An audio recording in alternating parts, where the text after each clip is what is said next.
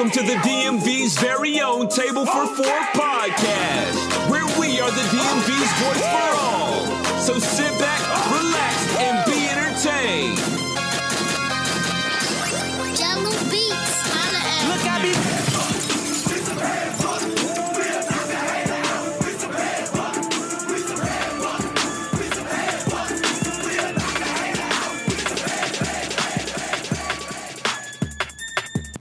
Yo, what's going on? Welcome back to another episode of Table for Four podcast. I am your main host, Daniel, and I want to thank you for tuning in to another fucking episode. This is our Black History Month Unfiltered. Today's February 19th, 2021. Once again, I say this every podcast. I am dropping an episode every single day for this wonderful, beautiful month that we call February to celebrate Black History Month and the wonderful things about it, about the Black community, and just celebrating everybody's life. And I just want to give a shout out to everybody who's been listening, as well as supporting all the guests that I have, from Swaff to my man Mikey on here. Sorry I couldn't get more people. Hopefully we'll get more people towards the end as well. But just, say thank you for everybody for listening and continuing on listening. And, towards the end of the podcast, we'll talk about we're cracking the top 10 of Black cinema movies to check out on my list. So coming in at number 10 will be later on in the podcast. So just go ahead and give a listen to that. But no, just go ahead and we'll just go ahead and jump right into it. I don't want to waste anybody's time or anything like that. So today we are going to be talking about Spike Lee. If you don't know who Spike Lee is, he was he's not an actor. Well, he was an actor. He's also a director. He is a very good director, and he's a vocal director. When I say vocal, he directs what he believes in, and that's always a good thing. He's also a big fan of the New York Knicks, and is always on the sidelines in the NBA games when the Knicks play at home at Madison Square Garden. So we'll go ahead and read about Spike Lee's life. Spike Lee was born Shelton Jackson Lee on March 20th, 1957. He is still alive today. He is at the age of 63. He was born in Atlanta, Georgia, and soon moved to Brooklyn, New York. He grew up in a relatively well-off African-American family, and he was making amateur films in his early 20s. He was a film student. Last Hustle in Brooklyn was completed when he was an undergraduate at Morehouse College, which is a historically black college. And, he went on to graduate from New York University Film School in 1982. He's very successful. He's a very successful director from the jump. He was very, like I said, he's passionate about his work and just told the truth behind his art and his film work. Lee became the director of a promising film feature, his very first film feature, actually, called She's Gotta Have It. I recommend you go see this movie as well. It's a very good movie. It came out in 1986. The film was shot in 2 weeks, and it only cost about $175,000 to make. But it actually grossed more than $7 million in the box office, making it the most profitable films created in 1986. So that's big ups to him.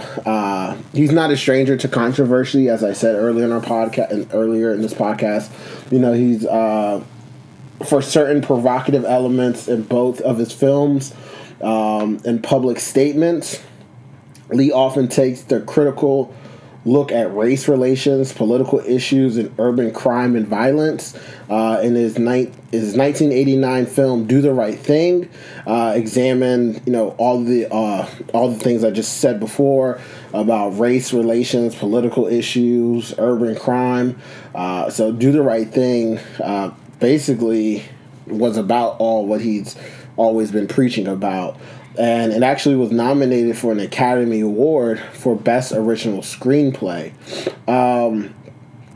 As the later years went on, he also filmed Malcolm X, Mo Better Blues, Summer of Sam, She Hate Me, and he just continued to explore the social and political issues going on, throughout the world. And he also directed Four Little Girls, a documentary about the 16th Street church bombing in 1963, and this movie was also nominated for an Academy Award in 1998. So he's as I said before, he's very known to ruffle some feathers, but he always gets his truth out no matter what, and he doesn't let anything stop him as well. One of the movies which I had no idea that he directed, which I found out later on, he actually directed Inside Man.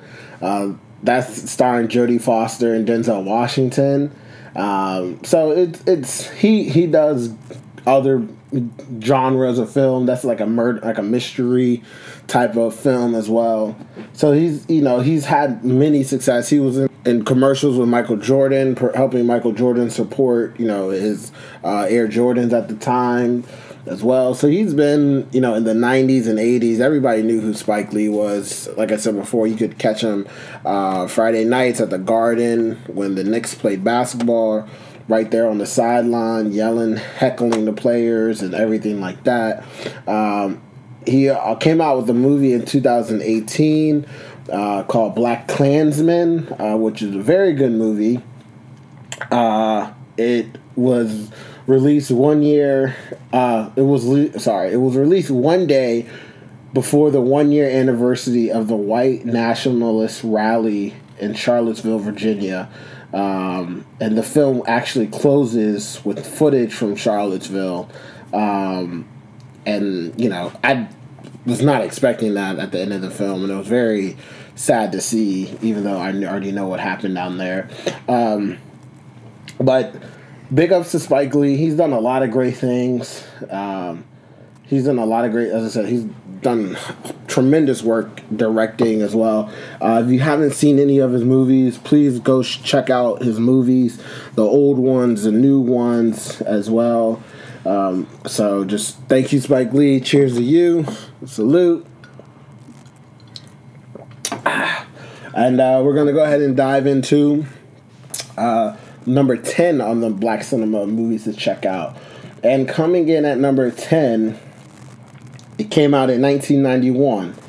And this movie stars Cuba Gooding Jr., Morris Chestnut, Ice Cube. Let's see. That's all I'm going to tell you about. Angela Bassett's in it. And my main man, Lawrence Fishburne, is in this movie as well. So this movie is called Boys in the Hood. I'm pretty sure everybody has seen Boys in the Hood. The famous scene about Ricky running down the alleyway and running as fast as he can, and Cuba's right there yelling Ricky. And then I don't know if, for those of you who haven't seen it, I'm not gonna tell you what the fuck happens, but something happens.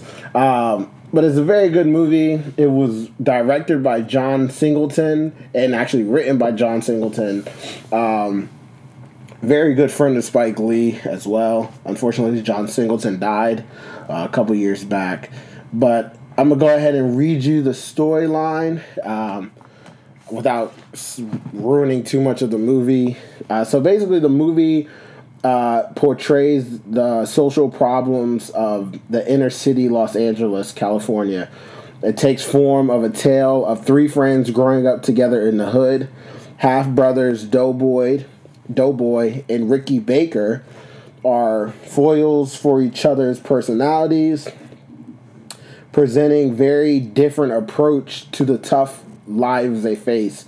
Ricky is an All-American athlete looking to win a football scholarship to USC and seeking salvation through sports, while his half-brother Doughboy succumbs to violence, alcohol, and crime surrounding him and his environments, but maintains a strong sense of pride and the code of honor between those, between him and his brother. Like, he's always looking out for his brother, but even though he knows that Ricky is his mom's favorite. So, unfortunately, that sucks. But continue on. Between these two, and it's their friend Trey, played by Cuba Gooding Jr., who was lucky enough to have a father figure in their life.